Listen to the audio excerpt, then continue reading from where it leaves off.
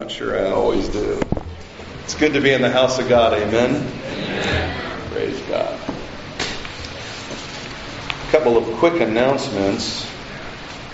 Before the announcements, though, while we were singing that new song, and Dennis, you shared that story in relationship to your dad,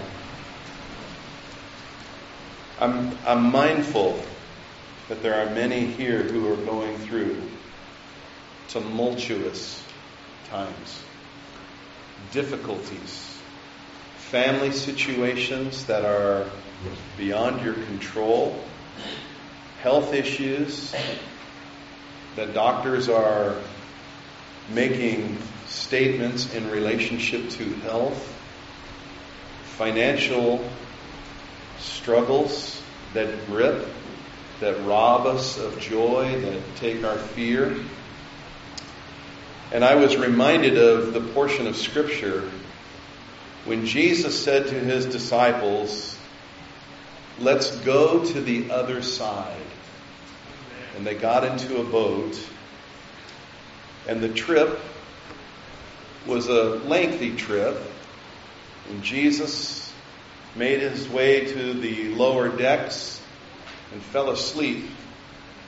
And in the midst of Him falling asleep, a great storm came over the waters. And if you could see the Sea of Galilee, if you could see the vast size of the sea and understand that when the waves were pushed and blown by the winds, that the waves were large enough to swamp a large fishing vessel. This was not a small canoe. This was not a small vessel that they went out rowing on the water. This was a large boat, many men on it, and experienced fishermen. And they feared for their very lives that they were going to sink and they were going to die. And so they went down beneath and woke Jesus up and said, "Do you not care? We are perishing." And Jesus' words were simple. O you of little faith. And I'm reminded of that simply because Jesus had already told them, "Let us go to the other side." And as we sang that song, we referenced where we have come from, but also where we're going. Jesus is in your boat. Jesus is in your boat. Jesus is in your boat. Jesus is in your boat.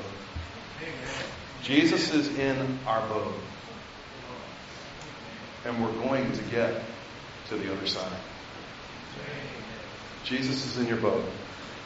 Francine, He's in your boat. Amen. Amen. But Kimmy, Jesus is in the boat. He's in the boat, Cliff.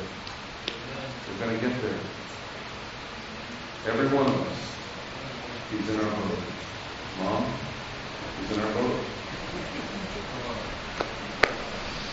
Amen? Amen. That's the word of the Lord. That's the word of the Lord. Hallelujah. Let's pray. Father in heaven,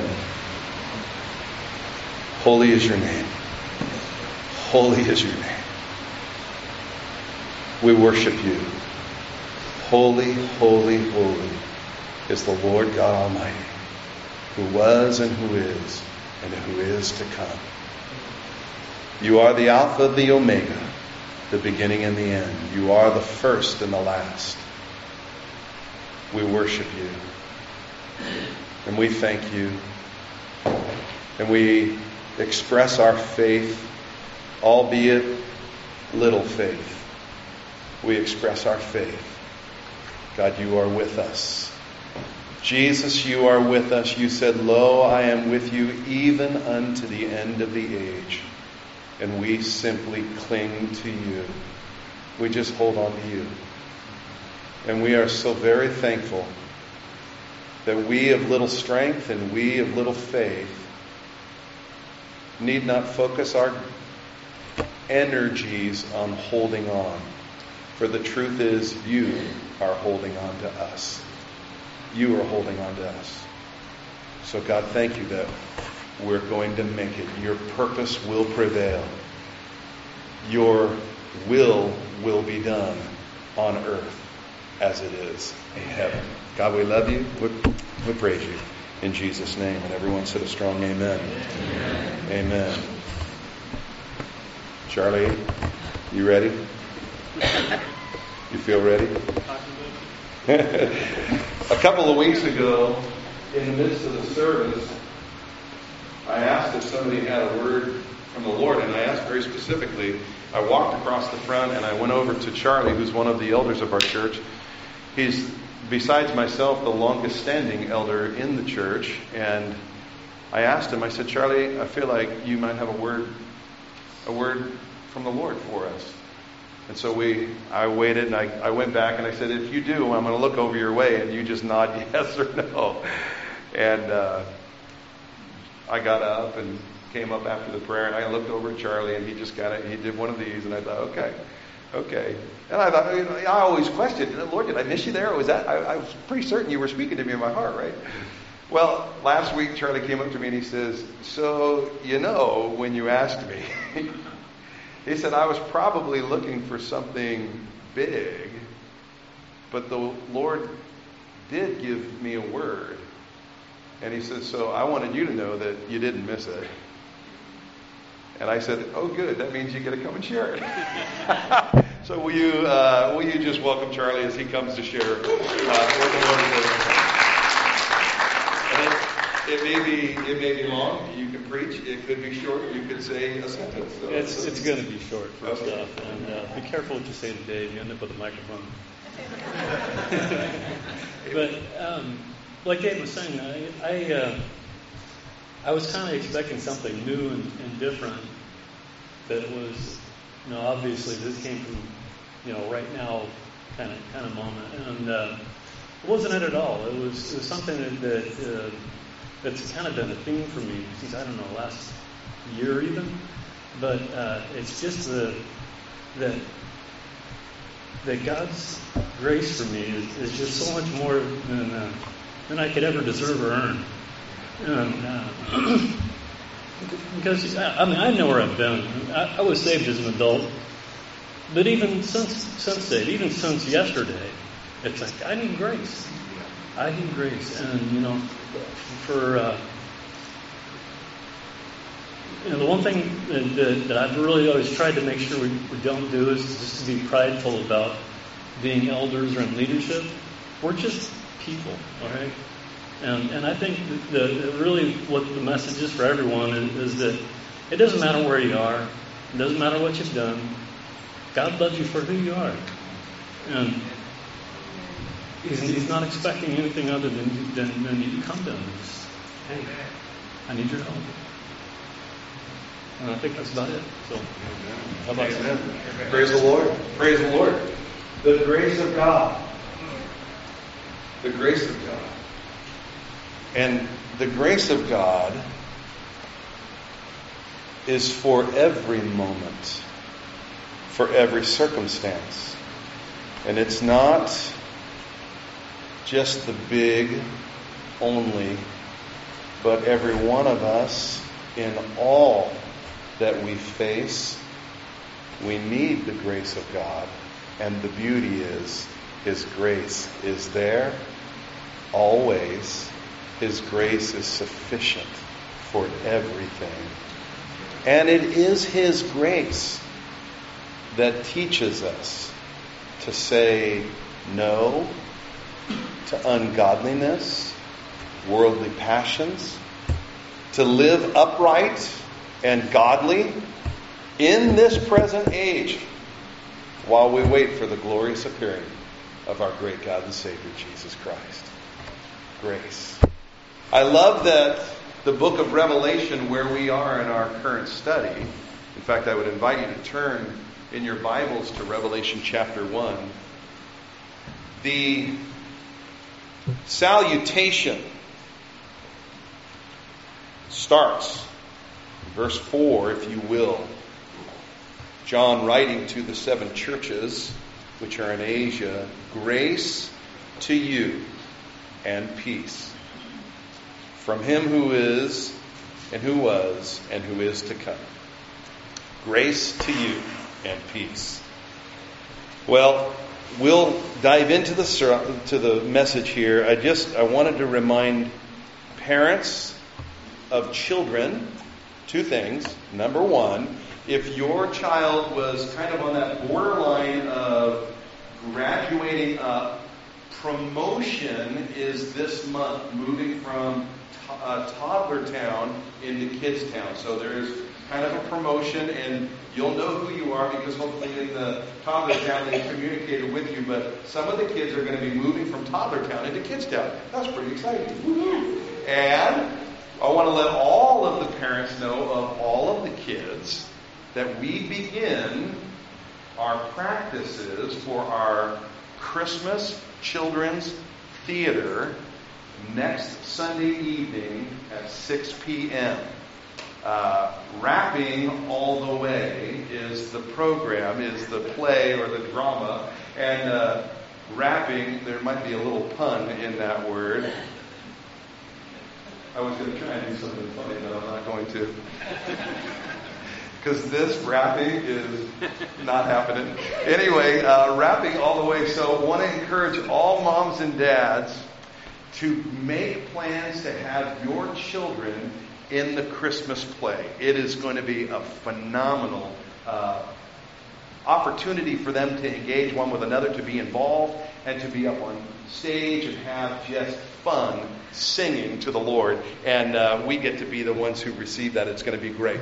Okay, so those 2 things, the promo and the Christmas. And then I want to remind everyone twofold in relationship to Heart for the House, which is our financial campaign, our capital campaign for the purchase and the renovation of our home, our building, that we will be sometime, I believe, in the next year taking actual physical possession of, and we'll have occupancy. That will be exciting. And in relationship to that, Ruth Friesen had an idea of the simplicity of collecting cans and bottles that are valued presently at 5 cents. I saw in the news that might be going to 10 cents. And if you bring them on Sunday, there are bags available for you. During the week, you put all your cans and what have you, bottles, and bring them on Sunday, and then she'll take them down and she'll do all the input, and then those dollars will go towards the Heart for the House. So that's a way that you can certainly be engaged. Okay, those things being said, we're in Revelation chapter 1. Now, again, Revelation. I want you to note first that it is singular. Revelation. It is not revelations. It is a single revelation. And it is the revelation of Jesus Christ. Jesus Christ. His person and His deity, as well as His prophecy and literally our destiny. Okay, so the person of Jesus Christ, He was given this revelation by God the Father. So by way of reminder, and if you weren't with us last week, we would encourage you to listen to last week's message. But by way of reminder, this revelation was given to Jesus by the Father. That brought up an interesting thought that Jesus, while in His incarnation, while He was man on earth, He did not have full disclosure of the future. In fact, we know, because He said, no man knows the hour of the coming. He says, not even the angels in heaven, nor the Son, but the Father only. And so Jesus was learning. We certainly remember this from those early years of Jesus when Luke wrote and told under the inspiration of the Holy Spirit that Jesus grew in wisdom and in stature and favor both with God and with man. So He was growing in wisdom. Now, in that, we'll look at some interesting things between our morning service and certainly in the evening service. Now, I want to invite everyone to come to the evening service at 6 o'clock. We are doing a verse-by-verse study through the book of Revelation, and we are covering more detail than we have the ability to do on Sunday morning. So come back out and join us on Sunday evening. Someone say amen. Amen. Amen. All right, good. Okay, so Revelation, the Apocalypse, if you will. This is a book that has with it a special promise, a promise of blessing to the reader, to the hearer, and to the keeper of all that is within it. Again, it is 404 verses, and of these 404 verses, some 278 of them will refer us to at least, well, it has been counted between 500 and 800 allusions from the Old Testament, idioms from the Old Testament, or types from the Old Testament.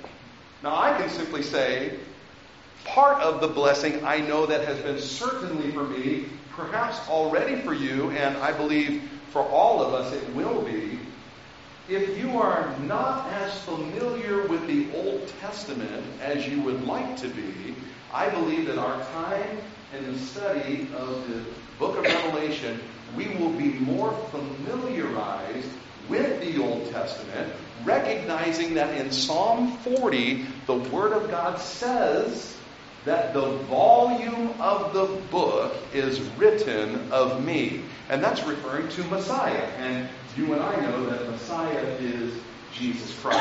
And so the volume of the book is written of Jesus. And so our time in the Old Testament can be fruitful revelation of Christ in the midst of the Old Testament. So I'm hopeful that way.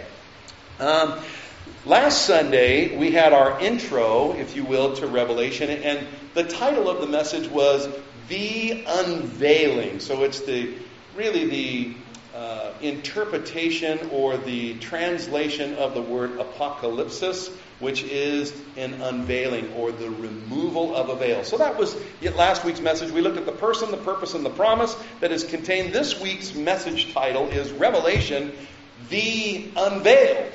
So there was an unveiling. Now we're going to look very specifically at that which was unveiled.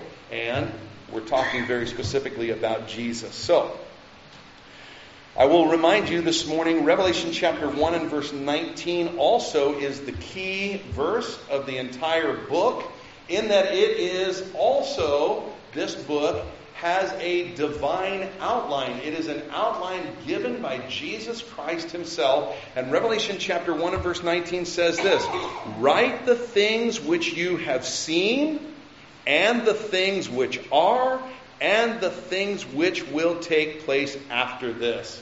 So 3 parts to the book of Revelation. This book, that it has been said, is difficult to understand. The truth is, it is not, and we will discover that. We'll allow Scripture to interpret Scripture to help us in our understanding. And when we follow the divine outline, the clarity of the book of Revelation becomes crystal clear. And so, very specifically, we're going to be looking at today the things which John saw. The things which John saw. Our text for the day, Revelation chapter 1, verses 9 through 20. And the things which John has seen is Revelation chapter 1. So in that divine outline, write the things which thou hast seen. The things that he had seen, he wrote, and it is Revelation chapter 1. So let's pick up in verse 9.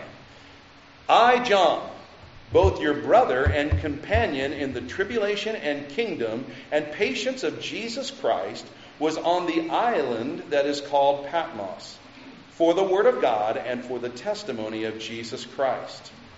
Now, let me stop here for a moment. There is a tremendous amount of history and information in relationship to John's exile on the island of Patmos. Come this evening, you'll hear the detail associated with that.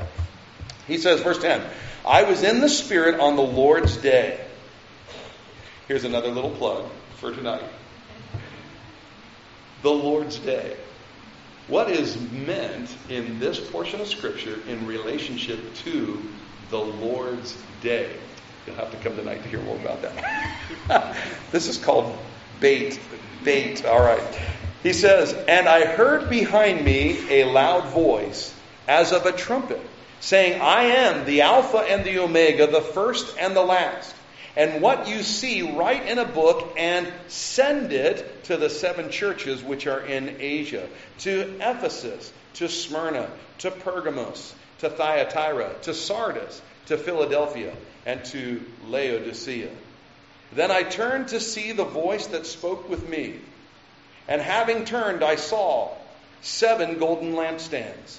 And in the midst of the 7 lampstands, one like the Son of Man, clothed with a garment down to the feet, and girded about the chest with a golden band. His head and hair were white like wool, as white as snow. And his eyes like a flame of fire. His feet were like fine brass, as if refined in a furnace. And his voice as the sound of many waters. He had in his right hand 7 stars, and out of his mouth went a sharp 2-edged sword. And his countenance was like the sun shining in its strength. And when I saw him, I fell at his feet as dead. But he laid his right hand on me, saying to me, "Do not be afraid. I am the first and the last. I am he who lives and was dead, and behold, I am alive forevermore. Amen.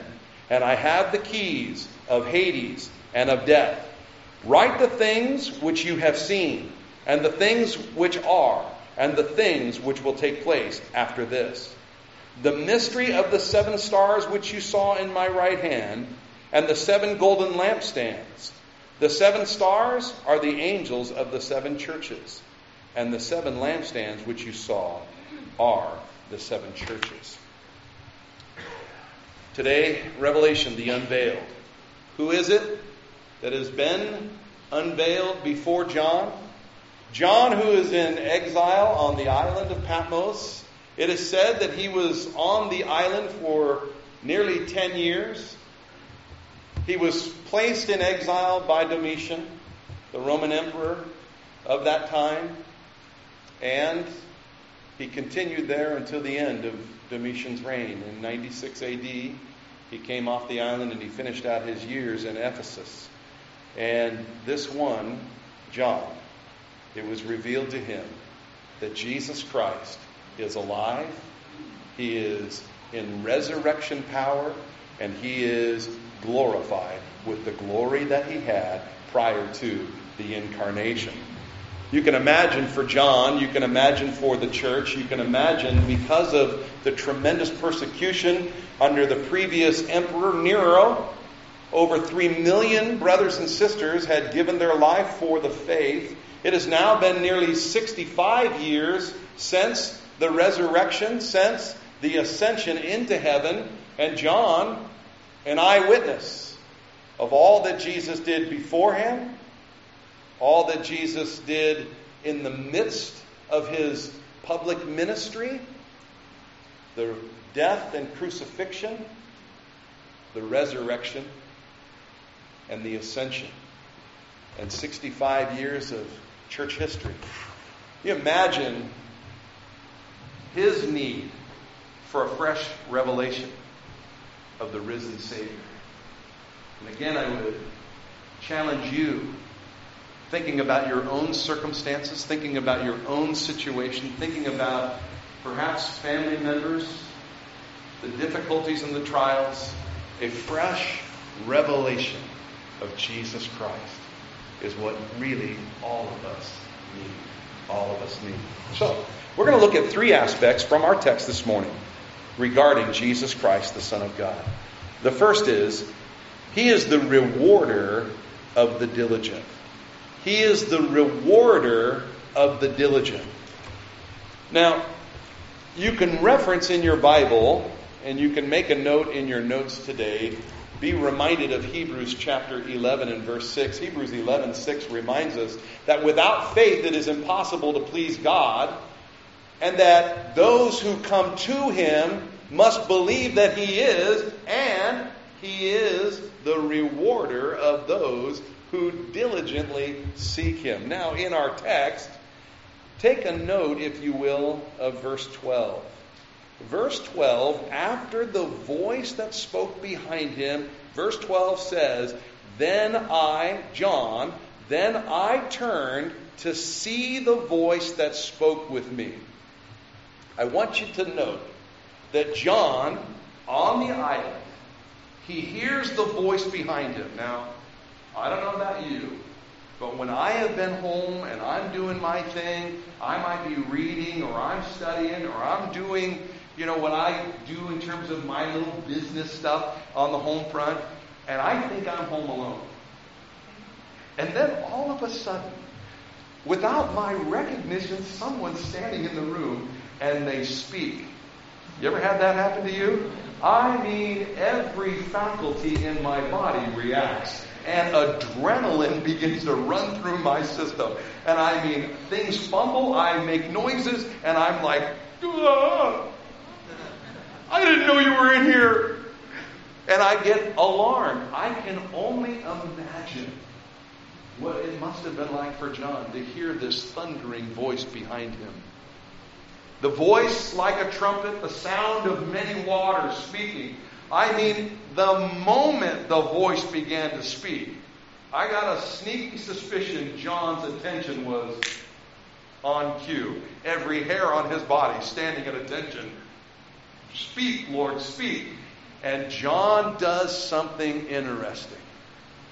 And I think it's important that we note that John turned to see.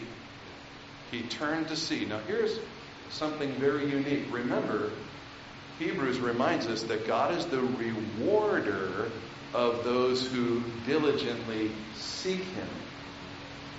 I believe that we could see, if we did a diligent study, and we won't do that this morning, I'm going to, by way of reminder, tell you 3 Old Testament men who turned to see. And because they turned to see, they were given special revelation. Special revelation. Like John on the island of Patmos was given a very special revelation. The risen, glorified Jesus was there. Physically. Just like a person sitting next to you, sitting in front of you, sitting behind you, is physically here. Jesus tangibly was standing on the island of Patmos, reached out with his right hand, touched John, strengthened him, and said, don't be afraid, get up, I'm going to share something with you. He was physically there. John had a divine revelation. Imagine if John never turned around.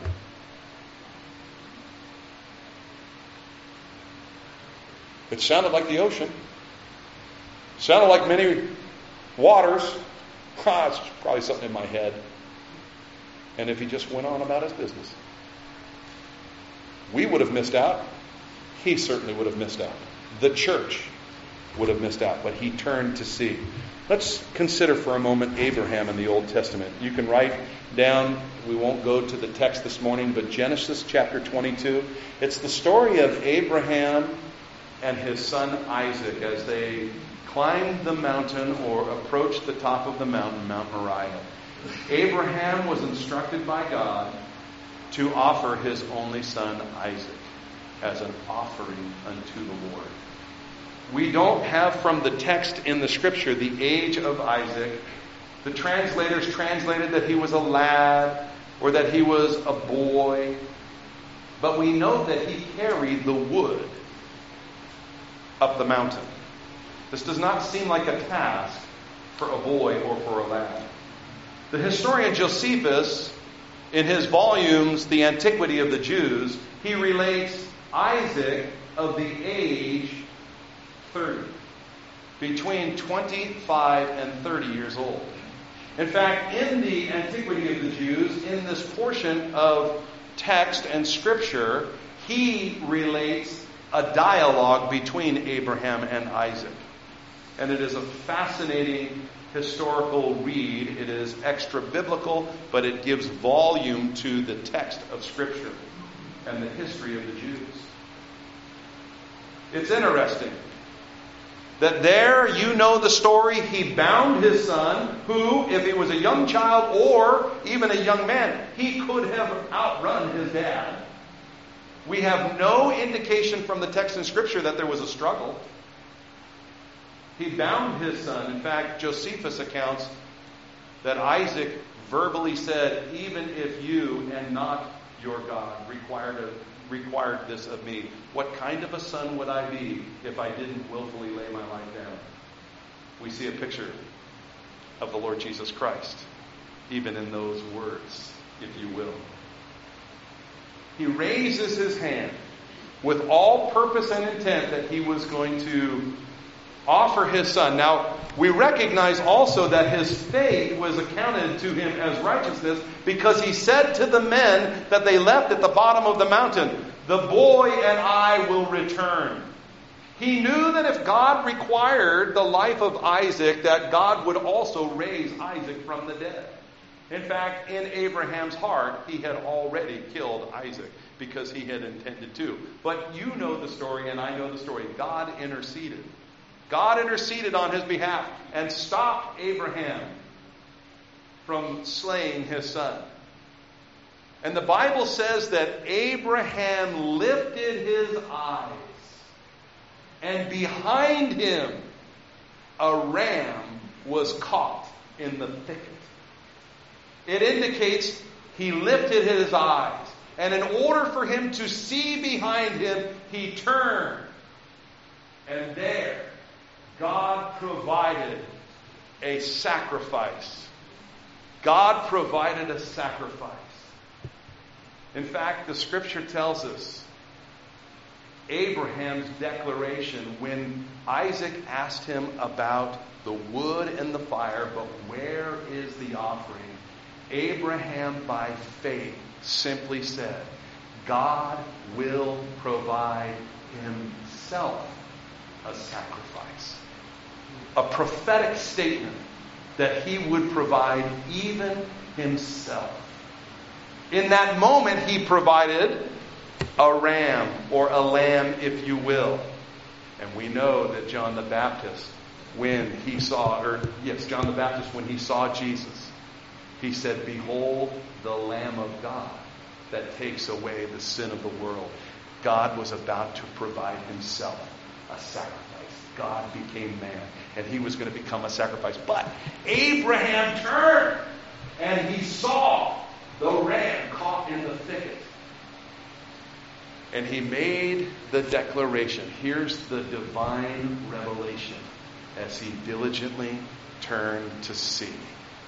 He made the declaration, God's name, Jehovah Jireh, the Lord our provider.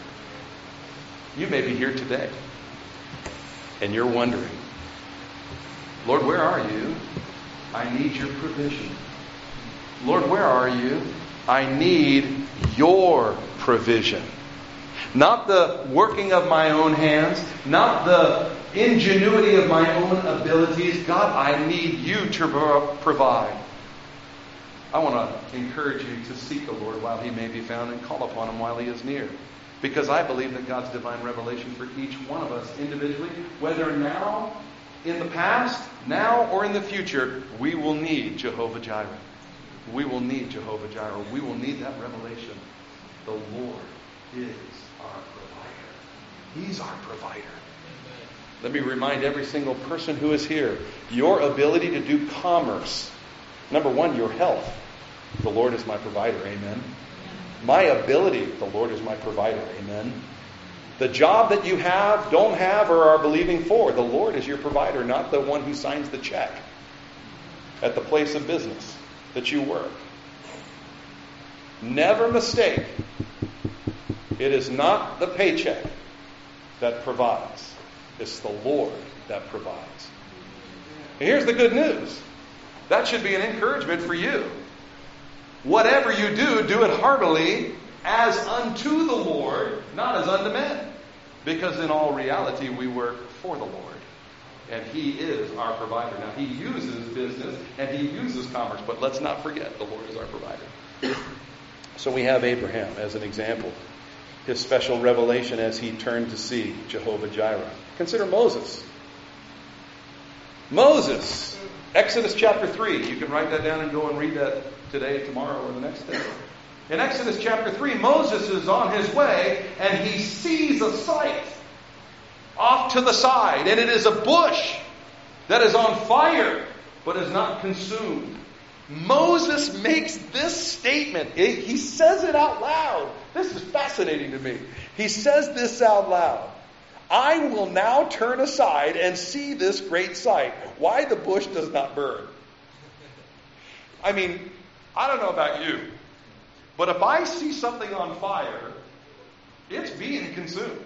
In fact, never have I seen a fire where something is not being consumed. Moses was in the same shoes you and I are. He had never seen something on fire that's not being consumed. On this day, he saw a bush on fire. Now, I don't know if it was a big bush, small bush, little bush, wide bush, thick bush. I don't know. It was a bush, and it was on fire. And it wasn't being consumed. And he said, you imagine he's doing his deal. And what?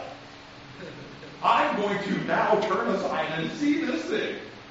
Why the bush is not being consumed. Listen to what the Word of God says in relationship. So when the Lord saw that he turned aside to look, the Lord took note that he turned aside to see. When the Lord took note that he turned aside to look, God called to him from the midst of the bush, Moses, Moses. Every hair on Moses' body probably stood to attention. Boom! This is a moment, and there's a special revelation that God is going to give him. God speaks from the bush, gives him some instruction, and he says, how will they won't listen to me? Who do I say sent me? And God says, I am that I am. You tell the people, I am sent you. Wow. The great I am. That happens to be the same title at the time of the arrest of Jesus. One of the gospel accounts, Jesus and this great mob as they came. Jesus said, whom do you seek? And they said, Jesus of Nazareth. And we get the image that he turned and he said, I am. And the scripture tells us that the people drew back and fell to the ground. Now, you've all seen dominoes. When you set up the dominoes and you push the first one and all of them just fall down and they do their deal. The power of God went forth at the name of God, I am. And Jesus claimed that deity name. And he said, I am. And the people fell back to the ground. Now, you need to understand also that this is not just any ordinary people, right? There are Roman guards, the Praetorian Guard. These guys are the ones that Ephesians 6 describes, their feet fitted with the readiness of the gospel. Well, that's our part, but those Roman shoes, they have cleats that are for non-retreating. In fact, as soon as you feel pressure, they dig into the ground. They hold their ground, but not on this day. The power of God caused them to draw back and fall to the ground. Boom.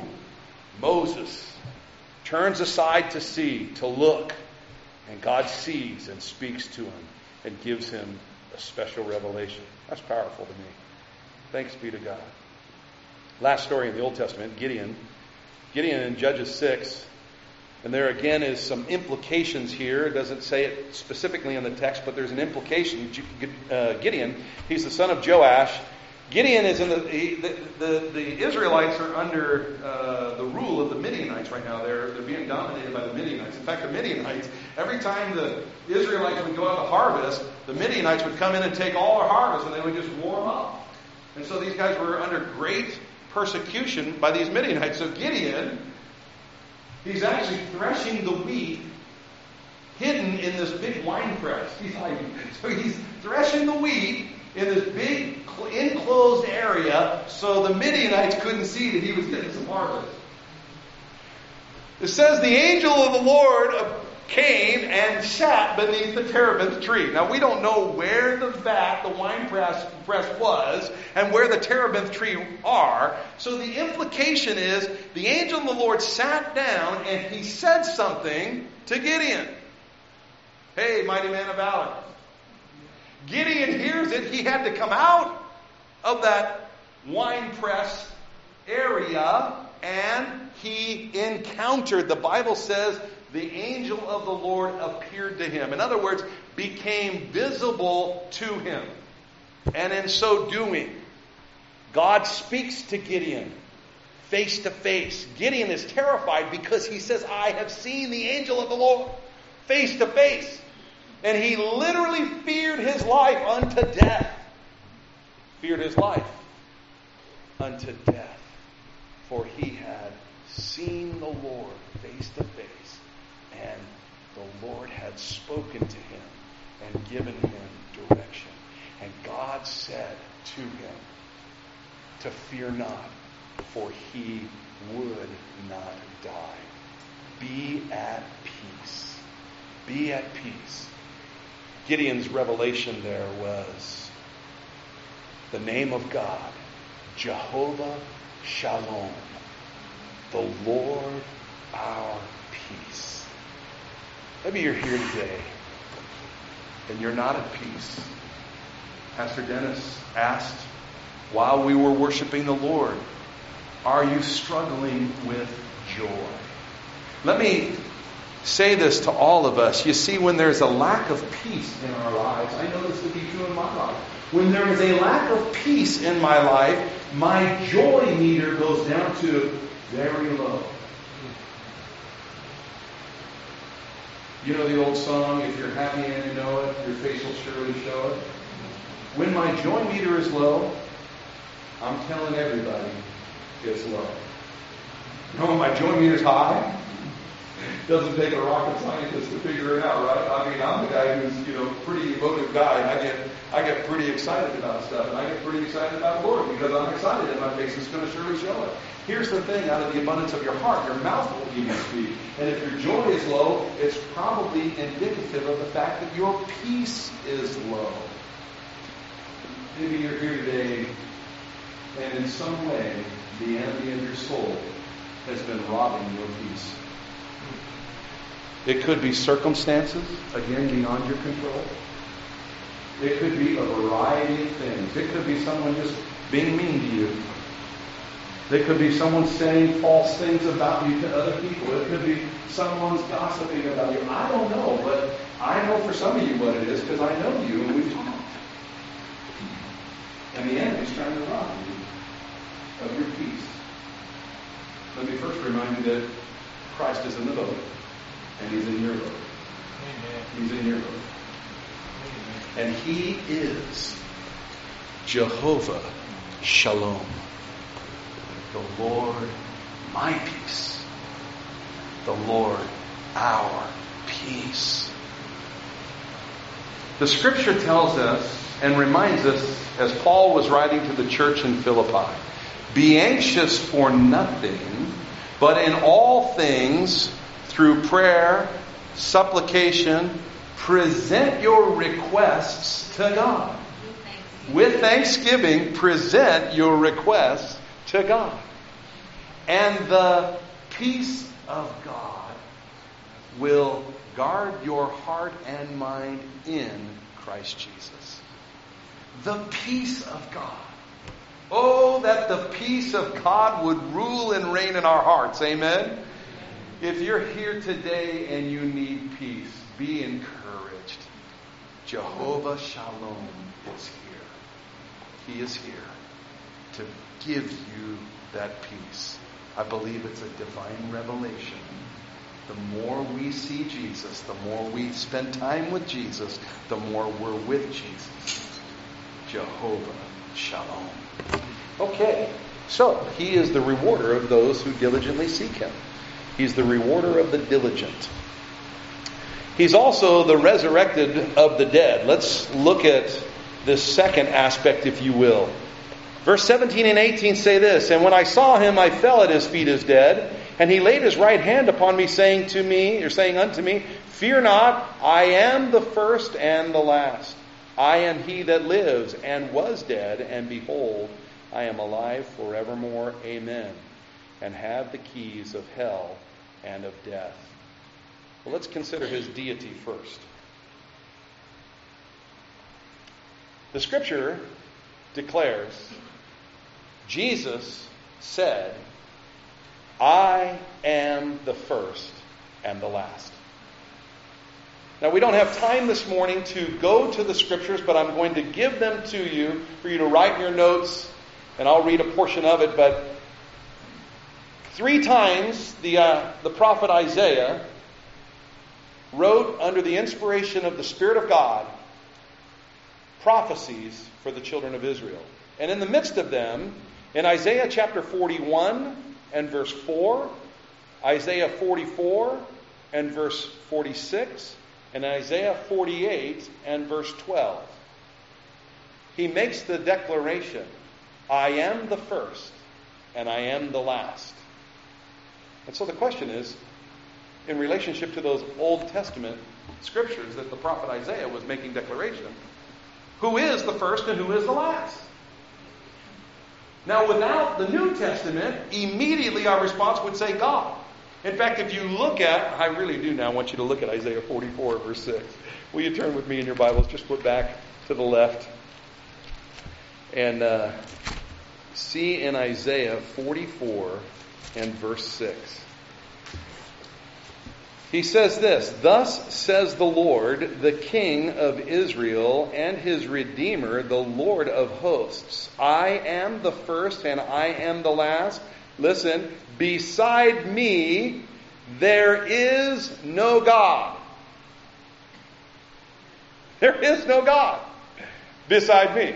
I am the first and the last. So when asked the question, who is this? One would say, this is God. God is the first and the last. In fact, if you have a couple of guests come to your front door, they happen to be in white shirts, black tie, a little badge on their shirt that says Elder so-and-so. I don't know what their names are. Elder Gerard. Anyway, they'll want to talk to you about God. And in their theology, they claim that Jesus Christ is created. He is not eternal God. The Old Testament text, you can bring them right here. You just say, that's great. I'd like to talk about that too. Let's look in the Bible and read what the prophet Isaiah says in Isaiah chapter 44, verse 6. And you look in chapter 44, verse 6, and you say, could you read this for me? And this nice Latter-day Saint will look at the text. He'll read verse 6. "Thus says the Lord, the King of Israel and his Redeemer, the Lord of hosts, I am the first and I am the last. Besides me there is no God." And then you ask them, who is the first and the last? You got them. They're going to say God. You see. You could take them through Isaiah 41 as well. You could take them through 48 verse 12. But where it becomes super interesting, turn back to Revelation chapter 1. This is so fun. He says in verse 11, "I am the Alpha and the Omega, the first and the last." You stop right there and say, who's this? Now they're going to be a little bit hesitant, but they're going to say, God. Say, okay, that's good. Even though in your little red letter edition, you see those are red letters, and you're like, okay, this is Jesus. Then go over to verse 18. "I am he who lives," and this is, again, well, you'd have to read the tail end of verse 17. "Do not be afraid, I am the first and the last. I am he who lives and was dead, and behold, I am alive." This is when you say, who's the first and the last in verse 17? They're going to try and say God. And you say, good. When was God dead? Well, God wasn't dead unless we're talking about Jesus. Because Jesus died. They have to say, oh, but that makes Jesus God. And you say, great deduction. Because that's what the Word of God says. Jesus is eternal God. Does that make sense? So here the Scripture bears out that Christ is deity. Of His beginnings, they are from everlasting. Eternal God. Eternal God. Eternal God.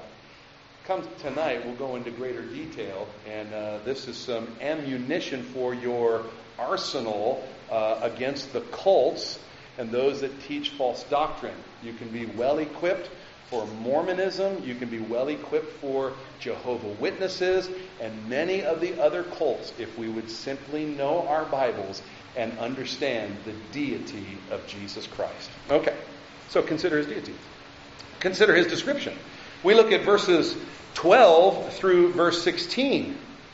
And here we have this description of the resurrected, living, glorified King Jesus. Now the beauty of this description, it reminds us of a time that John previously had seen the resurrected, glorified Jesus in Matthew chapter 17. When Jesus took with Him Peter, James, and John up onto the mountain, and there He was transfigured before them.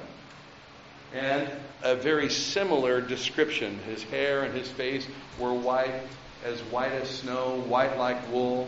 And it goes down the description, His feet like brass that had been refined in the fire. His chest girded about with that gold sash, etc. And just right on down the line, describing very similar. This is John back in Matthew 17. He sees the resurrected, glorified Christ transfigured before him before Jesus' death, resurrection, and ascension. And now, 65, 66 years later, he physically sees him again now after his death, resurrection, and ascension. Powerful, powerful. It's interesting to note also that Daniel, the prophet in the Old Testament, Daniel, the prophet who was prophesying in the royal house during the days just before the exile of Jerusalem and the children of Israel into Babylonian captivity, and all throughout the entire captivity in Babylon. Daniel has a vision of the Ancient of Days. Daniel chapter 7, you can read about it. The Ancient of Days. And this description bears many of the same resemblances. Hair and face white like wool, etc. Again, his deity, the resurrected Savior. Consider his deity, consider this description. And you can cross-reference Matthew 17 and Daniel chapter 7. Consider his domain. It says, "Then I turned to see the voice that spoke with me, and having turned I saw 7 golden lampstands, and in the midst of the 7 lampstands one like the Son of Man." What is the resurrected, living, glorified Jesus? What is his domain? Where is he? He's amidst the church. The church. You see, we are given the description of what the 7 lampstands are in verse 20 of our text. Jesus tells us what the lampstands are. He says the lampstands are the 7 churches. Here's the beauty. The resurrected, glorified, living Savior is amidst the church. He's amidst the church. Presently, the church is on the earth, and Jesus is with us. That's good news. It's his domain. Here's an interesting thing to note. In Revelation chapter 4, we'll see the lampstands are now in heaven, which is an indication that the church is now in heaven. How interesting. Yeah, that is cool. Okay, so in this second point, if you will, he is the rewarder of those who diligently seek. He is the resurrection of the dead. Those 3 things, his deity, his description, and his domain. Let's get to the third. He is the ruler of all domains. Verse 11, Jesus refers to himself as the Alpha and the Omega. Now, the first time he refers to himself as the Alpha and the Omega is in verse 8. If you look at verse 8, which was not part of our text this morning, but he says, I am the Alpha and the Omega, the beginning and the end, says the Lord, who is and who was and who is to come, the Almighty. The Almighty.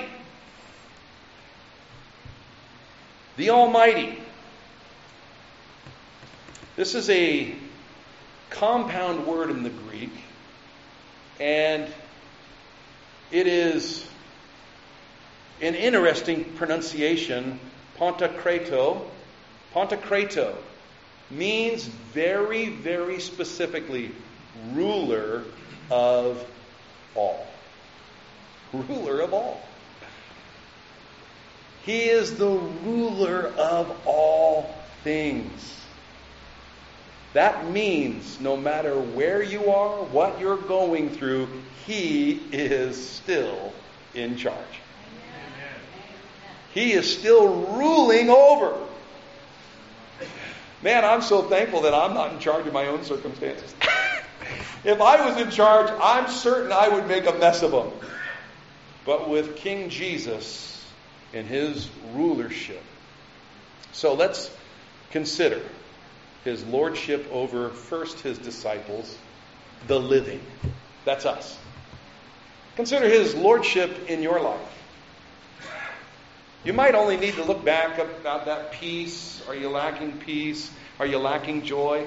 Listen, here is a very true and real principle in the Word of God. The Bible tells us, the prophet Isaiah again, in reference to prophesying about the soon coming incarnation. What time is it this morning? I can't see that clock.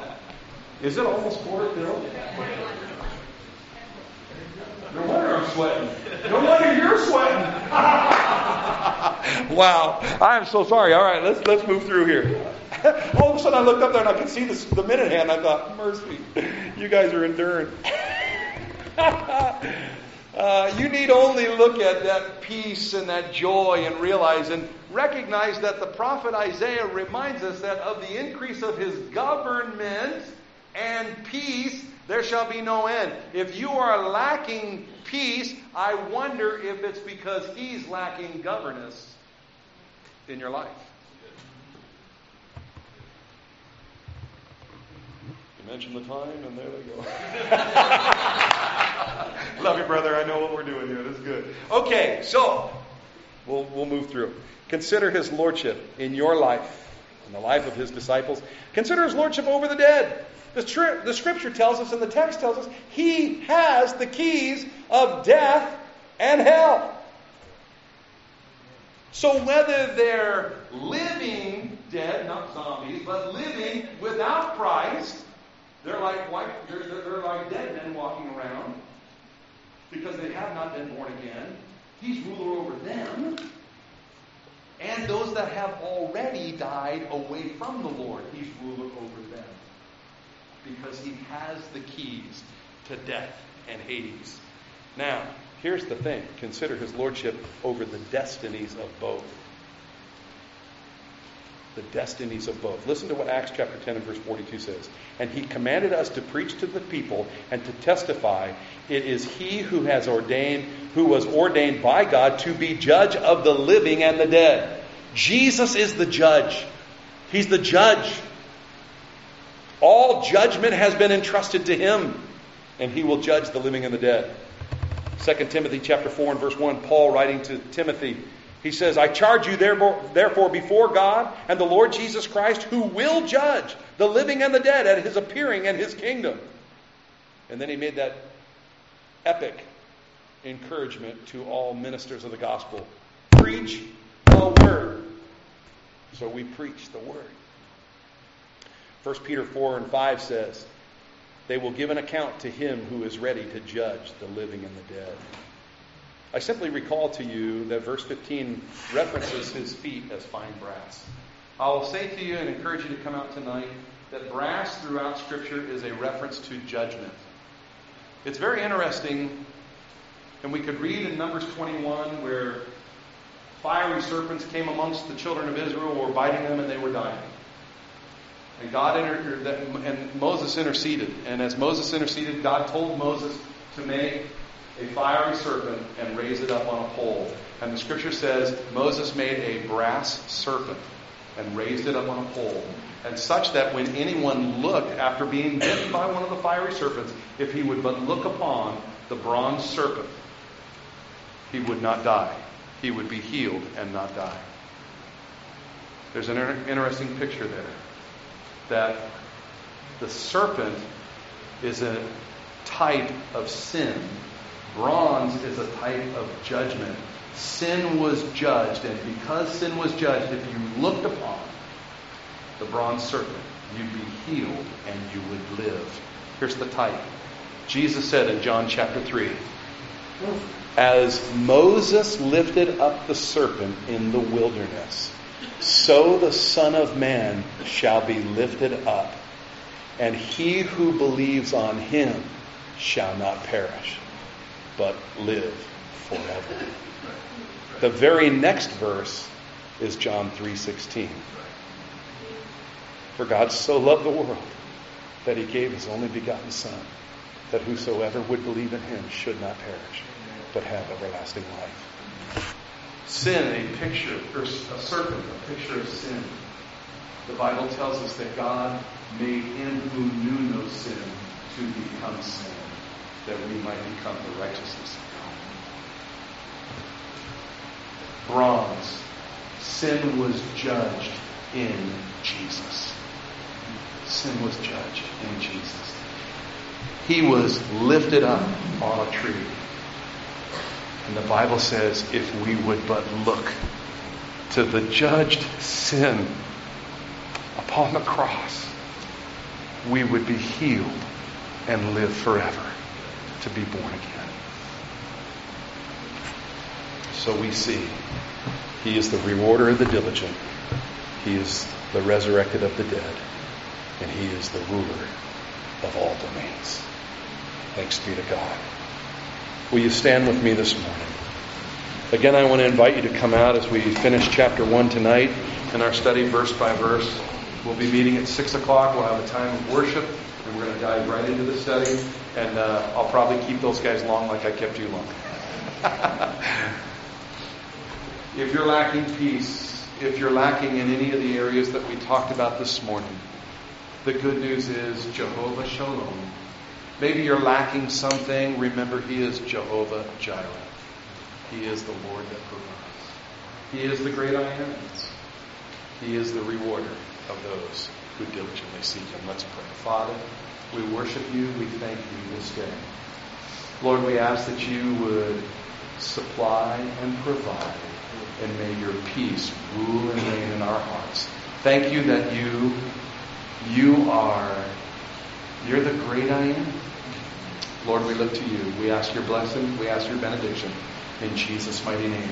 And all God's people said a strong amen.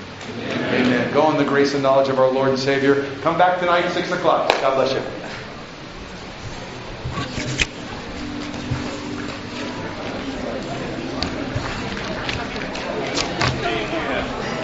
Hey. I wanted to share something with you. Yes, when you ma'am. were talking about the people wanting Jesus, and Jesus said, I am the spell back.